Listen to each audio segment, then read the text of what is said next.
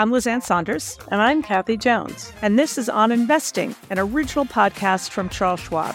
Each week, we analyze what's happening in the markets and discuss how it might affect your investments. Well, Lizanne, it's February now, and it seems like January was a very long month to me. I'm sure our listeners are looking at the S&P fall back from all-time highs on what appear to be some surprisingly soft tech earnings. With that in mind, any new updates on earnings season? Yeah, so, the aggregate numbers still look okay, although the beat rate, which anytime you're in the middle of earnings season, a metric like that is going to jump up and down on a day-to-day basis as more incoming reports are released. But the beat rate, which is percentage of companies that have beaten estimates, has dropped back down into the high 70s. And that was in the mid-80s recently. And the recent rash of many of the high-profile tech-related companies has not brought with it universally better than expected numbers. And when you have had so much enthusiasm and hype in mini groups like the Magnificent Seven, it does set up the possibility for disappointment if you get anything that's amiss. And I think some of the AI-related commentary from companies is maybe not bearing as much ripe fruit as people were hoping heading into earnings season. So that's why you're seeing what I call the growth trio of tech communication services and consumer discretionary, at least as we're taping this, taking it on the chin to a significant degree.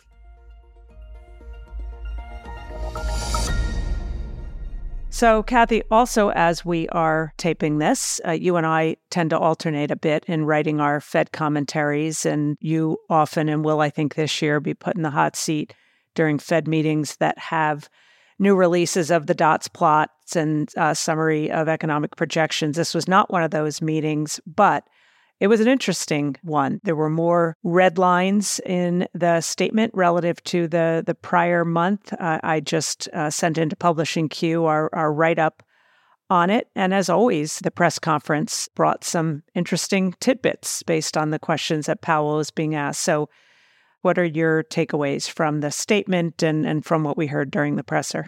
Well, you mentioned disappointment in terms of earnings, and there certainly was some disappointment in terms of the Fed meeting this time around, at least relative to sort of what the market had built in. So the market had started to discount a pretty high probability of a rate cut in March. That was taken off the table. I think the key here is that the Fed is wanting to see more evidence. That was kind of the key message coming from both the statement and from the press conference, as far as I was concerned. Powell noted that inflation has been near its 2% target for 6 months, but that 6 months wasn't long enough. So clearly there's a desire on the part of the Fed to make sure they don't make a policy mistake by cutting too soon. And he did note also that, look, the unemployment rate remains quite low. Employment growth is still quite healthy. Consumer spending is pretty healthy. I interpret that as sort of a, what's the hurry here? Let's just make sure we get to our target and stay there before we initiate rate cuts, even though arguably real interest rates are quite high right now and policy is restrictive. The Fed's not worried about that in light of the underlying strength in the economy. I was a bit surprised there was no talk of changing up the balance sheet strategy. There had been some indications the Fed might want to start to taper its quantitative tightening program, that is, not allow as many bonds to roll off the balance sheet as it has been over the past year or so. But it appears that they're going to keep that program moving along at this pace for the time being. That's also a bit of a surprise because we've heard indications that the Fed would like to start to taper that before cutting rates. So they didn't take that initial step to prepare for a rate cut. Doesn't mean it won't happen anyway, but it keeps us in the camp that says May is the more likely time for the first rate cut than March. So it looks like just delayed satisfaction here on the part of the markets, and that's a bit of a disappointment. One attention grabber, I think, at least for me when I was watching the presser and feverishly, typing up bullets, we went through, and you and I started chatting about this a bit before our producer turned on the record. But I wanted your thoughts. For me, it was interesting, one particular line, and this was in response to a question, so it wasn't part of the statement or his initial comments before opening it up to Q&A, but it was the comment that almost every participant on the committee believes it will be appropriate to reduce rates at some point. And I think it was, watching the chatter on various feeds like the Bloomberg News feed, I thought the word almost was interesting. And you and I were just, wondering about what that was in reference to. The first name that popped into my head was Dallas Fed President Lori Logan, who I think it was just earlier this year, so not all that long ago, made a comment about another rate hike not being off the table. So what were your thoughts? Did that capture your attention too?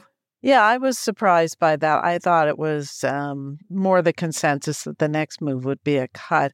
And it could possibly be Logan. She has been on the more hawkish side. Otherwise, there's probably a couple other candidates who just simply aren't sure we're there yet. But it did stand out to me that we don't even have the whole committee ready to cut rates yet. And here the market was already discounting it coming in 6 weeks. So clearly it's going to take more. And that was a key word Powell used. More. I want to see more. Clearly it's going to take some more evidence for the committee as a whole to make a move. So, and I think that's why Powell mentioned healthy disparity of views. I think he wanted to emphasize that even though this decision to not cut was unanimous, there is still some disparity of views on the committee. Yeah, isn't that one of those PR words they use in politics? We had a frank and healthy discussion, meaning we didn't agree on much of anything. So, well, he was using risk management a lot too. He started to sound like a bond trader, Kathy, when I was listening to him. Oh no, we've taken over the world. I'm not sure that's a good thing, but no, I just got the delay because we can delay was the message that I took away.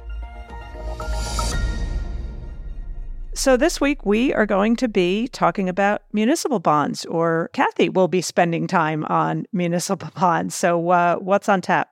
Well, as in this episode I'm really excited about, I have my colleague Cooper Howard, and we had a chance to sit down and have a conversation with Jane Ridley, who's a senior director and the local government sector leader in the U.S. Public Finance Government Group at S&P Global, the rating agency.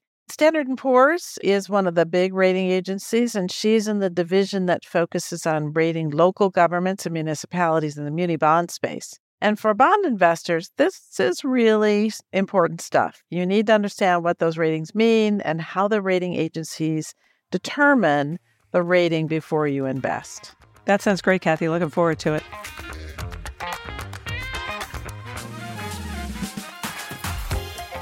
I'm pleased to have two guests today, Jane Ridley from Standard & Poor's and my colleague Cooper Howard, who's a director here at Schwab and our expert in the municipal bond market. We're going to be talking about what analysts for rating agencies actually do and the role they play, as well as taking a closer look at the municipal bond market. So I'm really looking forward to this conversation. Thank you both for being here. But before we dive in, I'm going to ask Cooper, can you just define what a municipal bond is for those who may not be familiar with them? Of course, and thank you for having me on, Kathy. So a municipal bond is going to be a bond that's going to be issued by a city, a state, a local government, so something of that nature. Usually they pay interest income that's exempt from federal income taxes and potentially state and local income taxes as well. So for investors who are looking for high-quality investments that are tax-advantaged, they can be a beneficial option. Great. Thanks for that. Now, I'm going to turn to Jane, our special guest, and I'm going to ask you, what is a credit rating and how should investors use them? Well, first, Kathy, thanks so much for having me on today. I'm really excited to be here. But a credit rating, really at its most basic level, is our assessment of an issuer's ability and willingness to pay back the debt on time and in full. Rating scale that we have represents the capacity to be able to repay the debt. And notably, S&P has only one scale for all of its ratings, which means any Muni rating and corporate rating and anything else is all a rate on the same scale. Muni ratings in general are concentrated at the higher end of the rating scale, particularly for states and governments. We have rating definitions that focus on an issuer's capacity to meet those financial commitments, and you really don't get down to insufficient capacity to make the payments unless you're down at the kind of the bottom end of the scale, the non-investment grade. Right. And that's really important, I think, for people to consider. Cooper, how does, what are your thoughts on how investors should approach credit ratings and how the market interprets them? Yeah, so I think the market interprets them as a measure of risk. So you and Lizanne recently had a podcast where you discussed kind of how to manage your risk in a portfolio.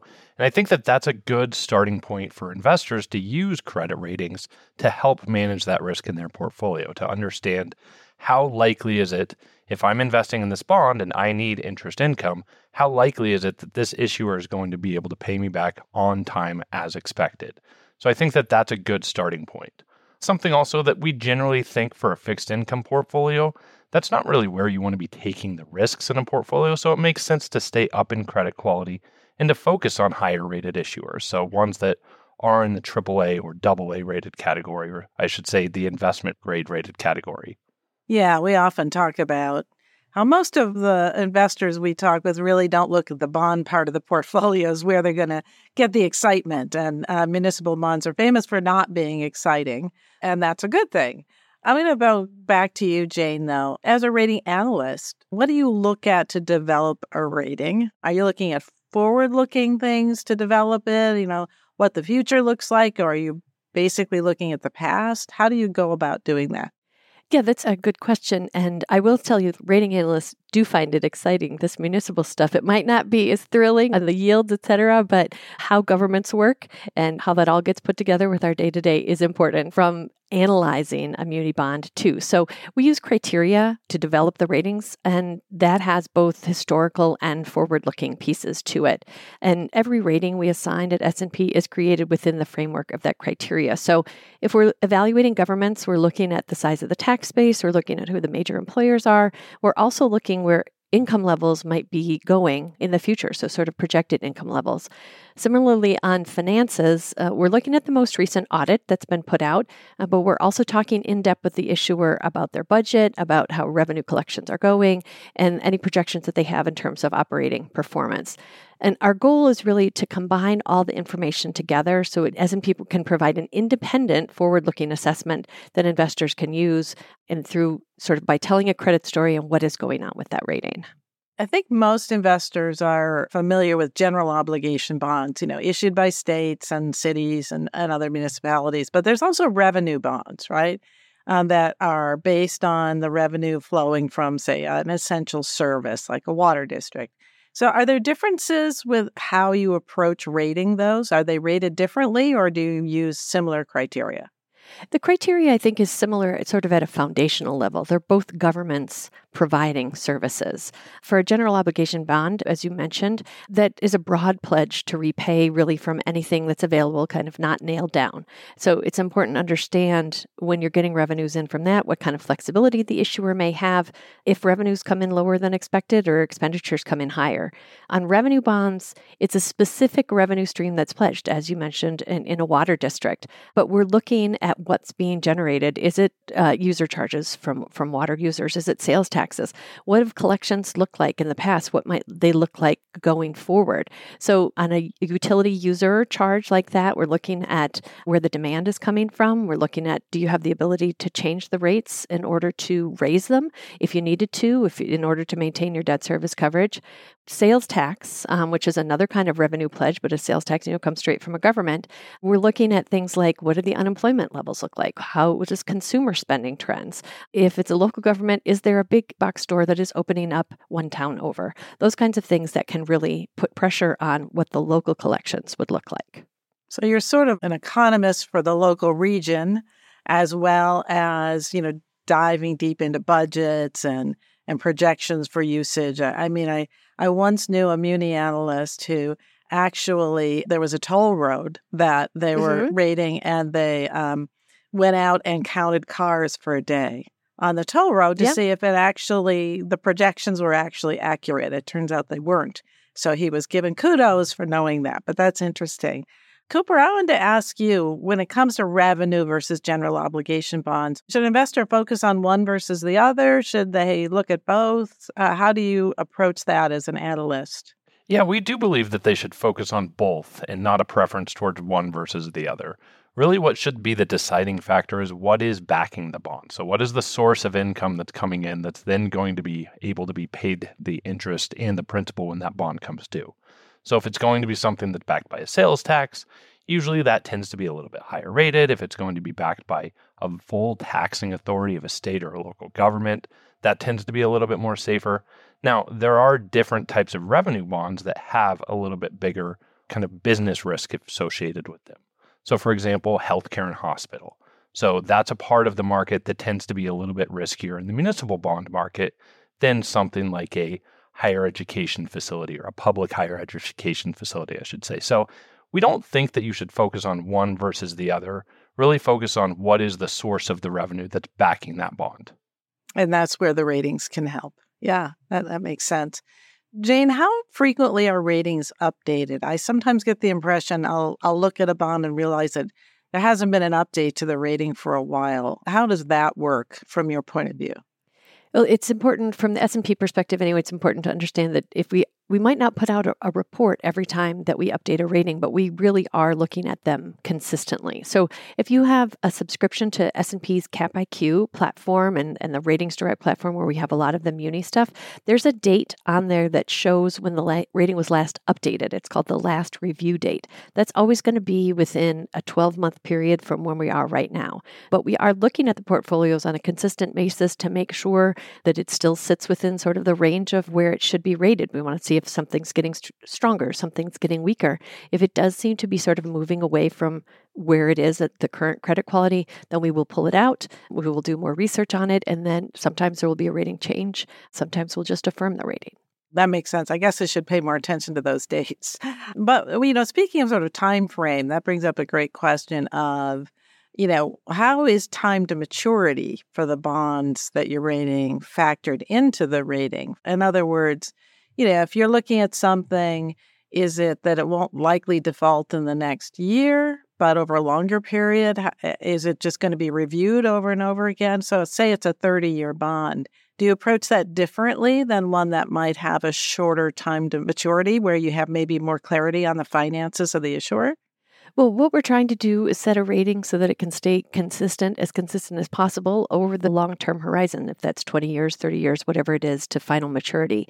We don't rate to say, it's only in the next couple of years. Now, we do have outlooks, which speak to kind of a 2-year period. But when we assign a rating, I don't want to get too technical here, but we actually are assigning a rating to an issue and not an issuer itself. And so we're rating a bond that may have a 20-year maturity, may have a 30-year maturity. And we are looking at it, as I said, we're looking at it regularly. But that's an important part of the forward-looking analysis, too, that you asked about. Even if everything is fine now, but there's some significant sort of risks on the horizon that could really make a difference in the trajectory of the credit or something else, then we want to and we need to factor those risks in now.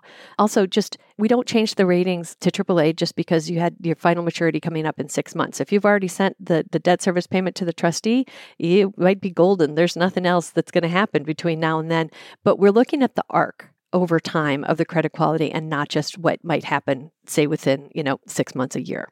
Yeah. Oh, that's great to know, actually, because I think sometimes people feel more secure with a shorter term to maturity for a variety of reasons, but the rating shouldn't really be the reason to feel more or less comfortable with the time frame. That makes sense.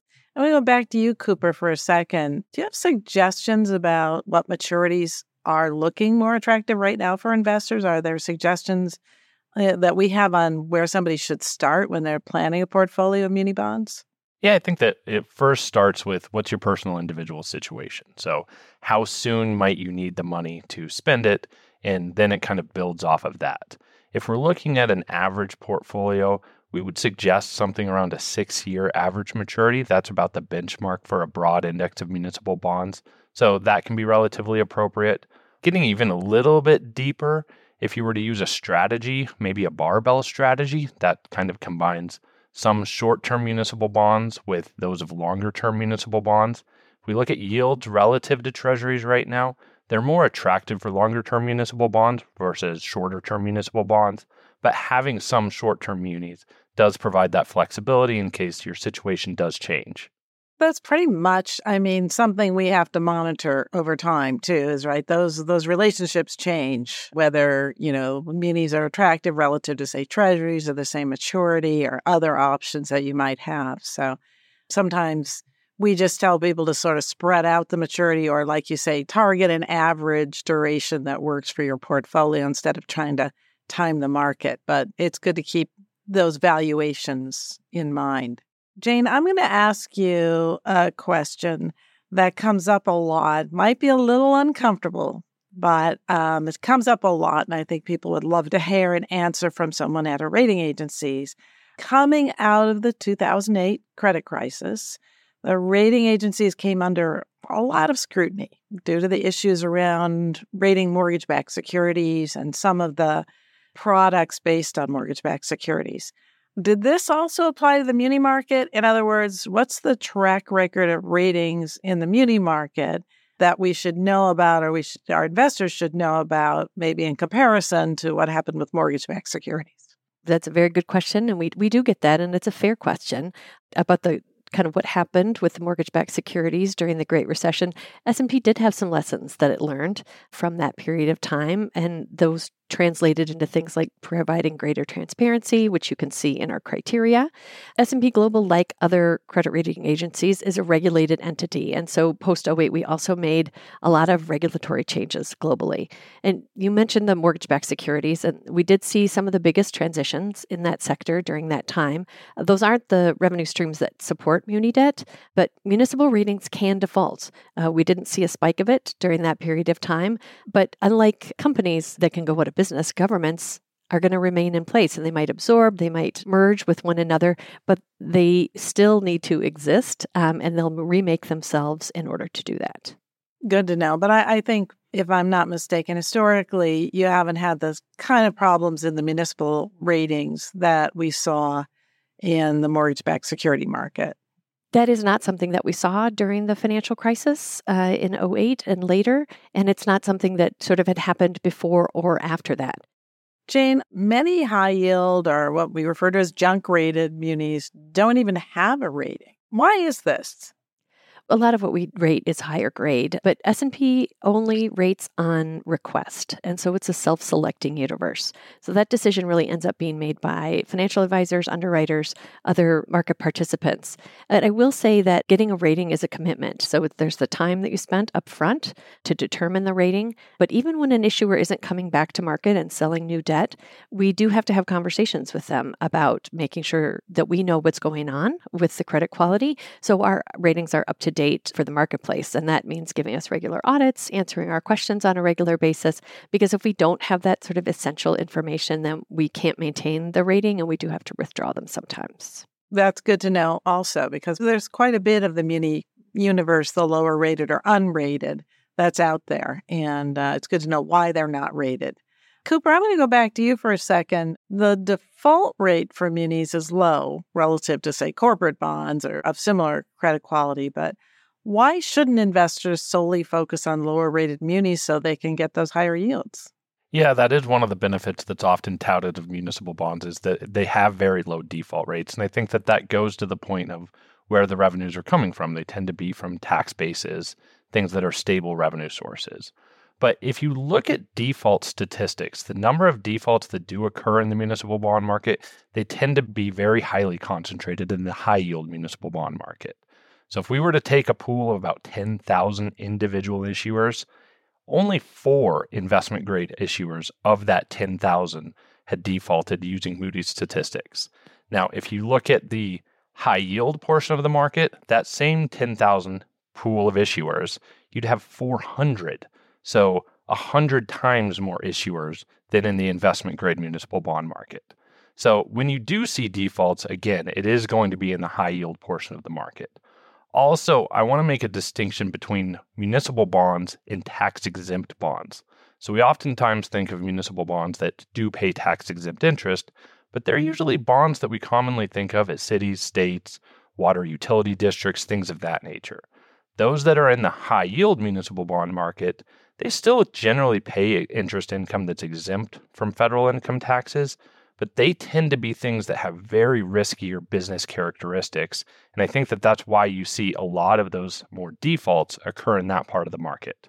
So I think like any other bond, the higher the yield, probably the more risk you're taking. That could be kind of a dead giveaway, even if there's no rating, right? We could look at the yield and say, there's probably a reason there. It's probably riskier. Yeah, the market's assigning a rating to it in their view, even though maybe S&P or Moody's or Fitch or one of the other major rating agencies haven't rated it. The market's looking at it and saying, well, we don't really think that you might be able to pay back your debt on time, so therefore, we're going to demand a little bit higher of a return from you. So, Jane, I have one more question for you, and that is, in the event of a default, what's at risk? Am I going to just miss my coupon payments? Am I not going to get my principal back? Do municipalities come back from default and start paying again? How does that work? You would miss the coupon payments and you would miss the principal payments. Now, if there is a workout and it's a restructuring that can come back, you might be able to get part of it. But in general, that's when the rating stops also. So I'll use as an example the Detroit bankruptcy. Before Detroit filed for bankruptcy or during that period of time, they also defaulted on some of their bonds. Now, through the bankruptcy process, some of those holders did receive some more payments, but the original set of bonds was, they stopped paying the coupons, they stopped paying the principal, et cetera. So you're not getting anything back from that standpoint. Yeah, that's good to know. Cooper, you were here at Schwab during a couple of those big events, Detroit, Puerto Rico, et cetera. What's your perspective on that? The thing that I would add to it is that the timing of when you'll receive some form of payment is also a very big unknown. So you may still get some form of a payment, whether it's a lump sum or a future cash flow, but you don't know exactly when it's going to be. For example, the Detroit bankruptcy, that was a very long, drawn-out process. Puerto Rico was even more of a longer and drawn-out process, and some of those bondholders still are negotiating and fighting over what is left. So the biggest thing is if you are investing in a municipal bond, you hope to expect this is what I'm using as a cash flow. And if it is something that defaults, that can really interrupt that cash flow. Yeah, that's really important because sometimes people look at the yields on some of these bonds and say, well, as Jane said, they're ongoing entities, right? The city of Detroit's not going to disappear. Why don't I just buy the bonds and wait for them to catch up? But yeah, it may not work out that way. Yeah, the negotiation afterward can make a difference. And you can come back to the municipal market. I mean, Detroit filed for bankruptcy in 2013, and there were the defaults and everything else. And they did come back and they sell debt again.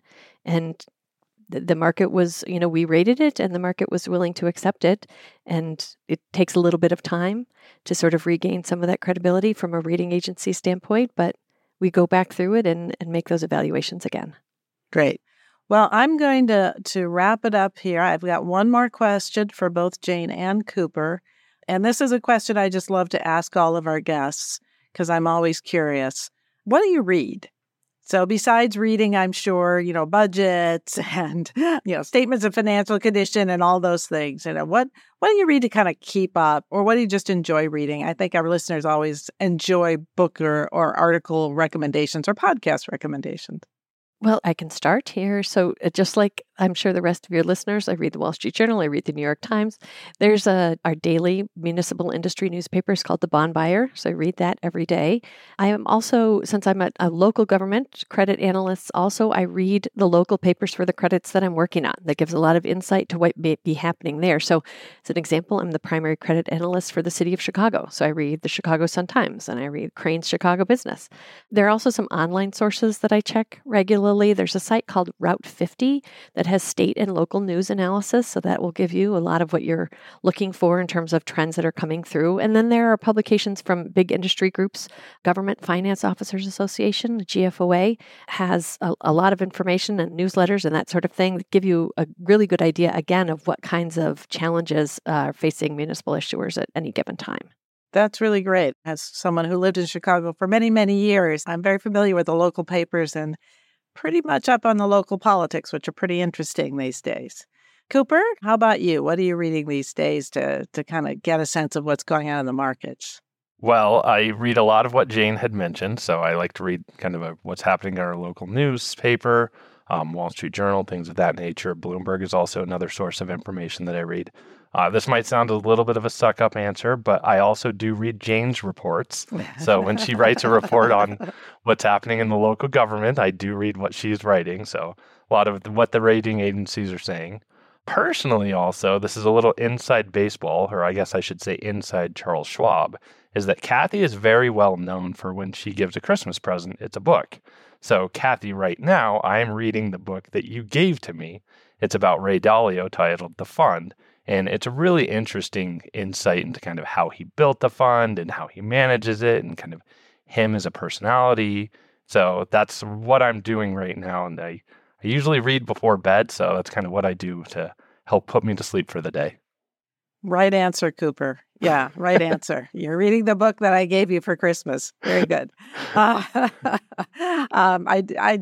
found it a very interesting book myself, so I'm glad you're enjoying it. But well, I want to thank you both for joining us. It's been illuminating for me. I've been in the bond business a long time, but I do not consider myself a real expert on the muni market because it takes time. It's very different from other parts of the bond market. So it's great to get your insight on how the muni market works and how the ratings work because they're such an integral and critical part of the market. Well, thank you very much for having me on. I really enjoyed today. Thank you. Thank you, Kathy. That was awesome. Great conversation, Kathy and Cooper. Very timely, very informative. Before we talk about next week, it's probably worth noting that we're taping this in advance of the release of the latest jobs report, which would be the January data. But rest assured, there will be lots of information both of us will be putting on our X and LinkedIn feeds on that. So that's where you can find our most up-to-date thinking on that. But we do have some PMI data coming out next week, which these days, especially differentials between services and manufacturing, are important to keep an eye on. And then in keeping with the attention on the labor market, especially given Powell's focus on that as probably being a key needle mover in their decision around timing of rate cuts, that puts the weekly data we get via unemployment claims and the differential between those initial claims and continuing claims in focus. So those are a couple of the things that I'm keeping an eye on for next week. What about you, Kathy? Yeah, similarly, the jobs data, obviously really important. Once we get past that, the week after is usually relatively quiet for economic data. So I'm actually going to be looking overseas and seeing what other central banks are doing. We've got some key central bank meetings coming up and a lot of indications that various central banks are poised to cut rates. If they haven't already begun, that they're moving closer to that as inflation falls and economic growth slows. But in general, it looks like we might get a little bit of a breather, which is nice. Let the market absorb all this information and let the chips fall where they may. By the way, for anyone who's interested in learning more about our outlook for the bond market, you can look at our bond market update. I post a link to it on my Twitter, X page, and on LinkedIn. And that's our monthly publication that gives you just a brief snapshot of our point of view on what's going on in the market. And with that, we are going to wrap it up for another week. Thanks, as always, to everyone for listening. And be sure to follow us, importantly, for free, since we are always talking about inflation, for free in your favorite podcast app. And if you've enjoyed this episode, tell a friend, please, about the show or leave us a rating or review on Apple Podcasts. As we've mentioned on every episode, we both post a lot of charts and data analysis on X and LinkedIn. So yes, be sure to follow us if you want these updates. I'm at Kathy Jones, that's Kathy with a K, on X, formerly known as Twitter, and LinkedIn. And I'm at Lizanne Saunders, that's Sonders, on Twitter or X and LinkedIn. And because I have had a rash of imposters, some trying to pitch stock trading services for me on other social media platforms like Facebook, I am not on Facebook. So if you get one, it's not from me. So imposters beware. So on next week's show, I'm thrilled about this. We will be joined by two true experts. They're also friends in the residential real estate world. Dolly Lenz, very familiar to real estate watchers, and her daughter Jenny Lenz, who run their own real estate company together. It'll be great to get their perspective on how interest rates have affected the real estate world, what they're looking for this year, and a bunch of other things. So stay tuned for that next week. For important disclosures, see the show notes or visit schwab.com/oninvesting, where you can also find the transcript.